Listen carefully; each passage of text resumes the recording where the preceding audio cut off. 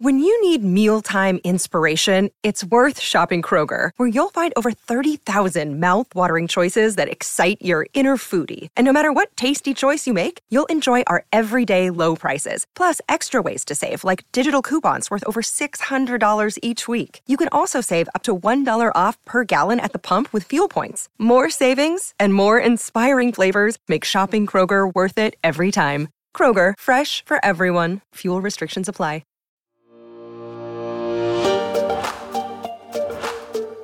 Welcome to Healthy versus Toxic, the podcast where licensed mental health professionals explore what makes a relationship healthy or unhealthy or even abusive, all from a scientifically informed perspective.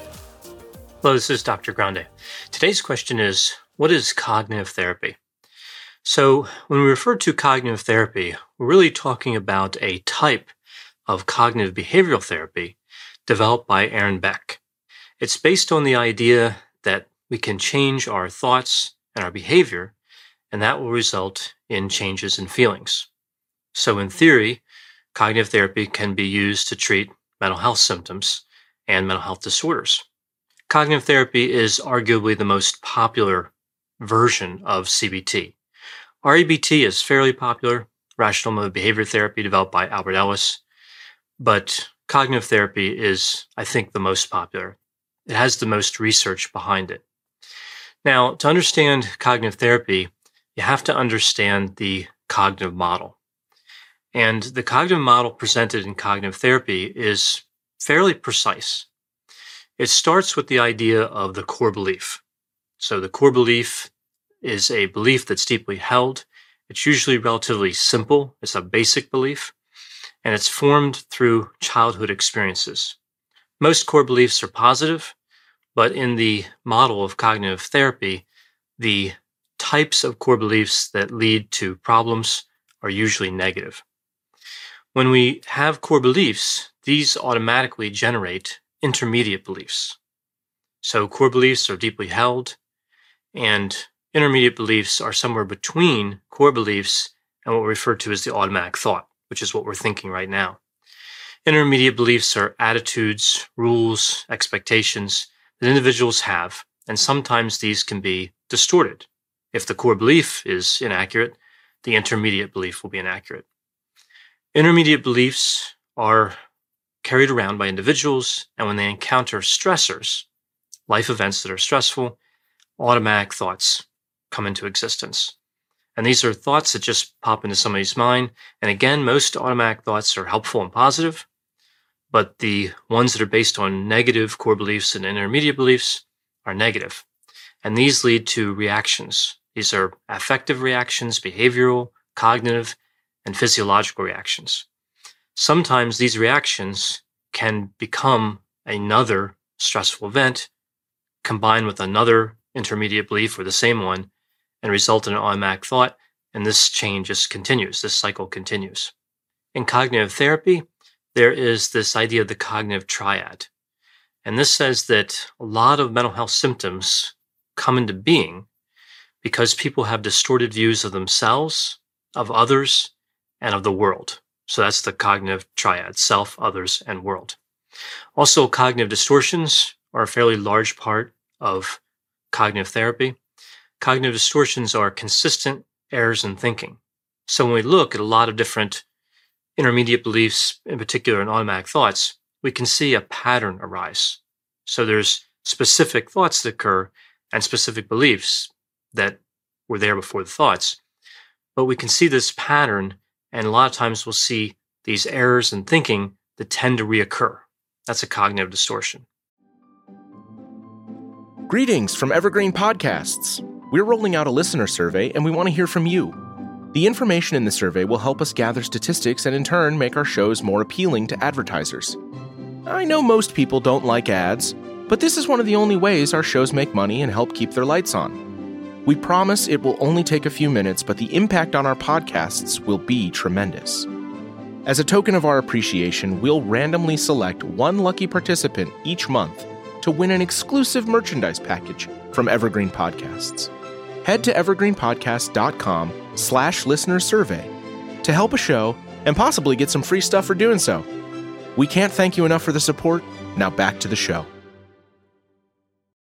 Hi, I'm Matt Harris. Seton Tucker and I host the podcast Impact of Influence, which for 2 years covered in depth Alec Murdaugh, who was eventually convicted in 2023 of murdering his wife Maggie and son Paul. That story continues to evolve, and we will cover that. Plus, we will tell you stories of other true crime events that have happened in the South. Please join us on Impact of Influence. And give us a follow on the Impact of Influence Facebook page. Another element of cognitive therapy is the schema. And this is really a filter.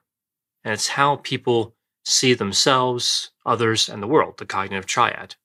So the idea with the schema is, most of the time, it filters information in a way that's helpful. But sometimes it filters information in a distorted way. So this is where we get cognitive distortions. So the idea of the schema is central to cognitive therapy. Now, there are a number of techniques in cognitive therapy. It's a highly structured, well-developed, precise therapy. There's a lot of information out there about cognitive therapy. The Therapeutic Alliance is probably one of the largest components of cognitive therapy. We can think of the Therapeutic Alliance as fairly similar to the one we would see with person-centered therapy, with Rogerian therapy. Identifying automatic thoughts is a technique in cognitive therapy. Evaluating evidence to see if someone's beliefs are really rational. Another technique is self-talk.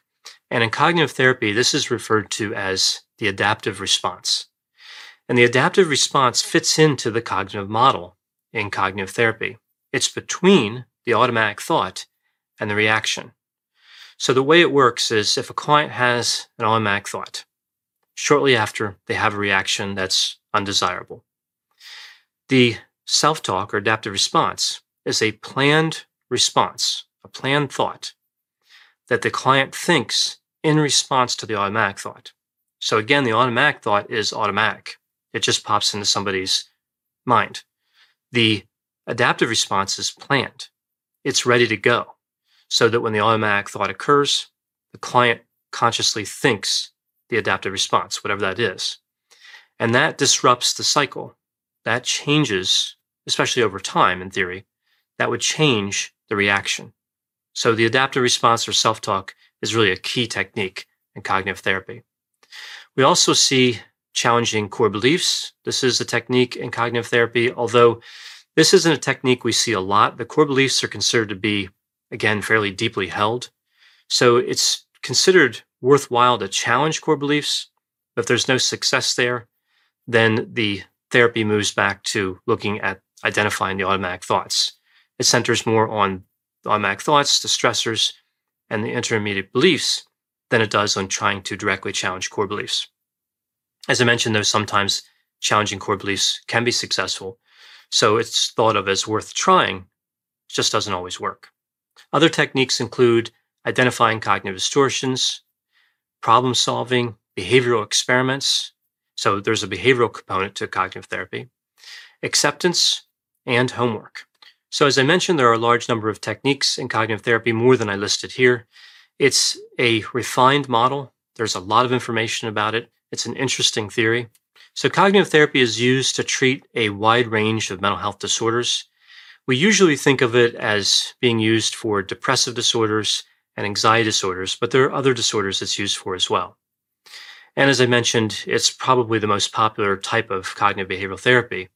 And really, it could be considered one of the most popular therapeutic modalities of all, even outside of just the cognitive behavioral therapy modalities. Thanks for listening. This has been a production of Ars Longa Media. The executive producer is Dr. Patrick Beeman. For more content, please visit our website at arslonga.media. To leave feedback or suggestions, send an email to info@arslonga.media. To find more content from Dr. Grande, including a link to his YouTube channel and his other Ars Longa podcasts, visit our website at arslonga.media. This podcast is intended for informational purposes only and should not be construed as medical or mental health advice. Ars Longa, Vita Brevis.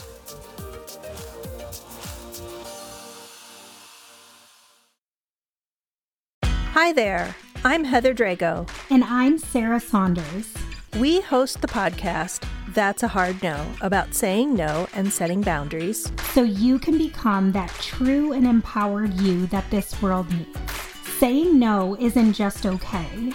It's the key to living an authentic, fulfilling life. I'm a licensed professional clinical counselor, so while this podcast is in no way a replacement for one-on-one therapy, I suppose I know what I'm talking about.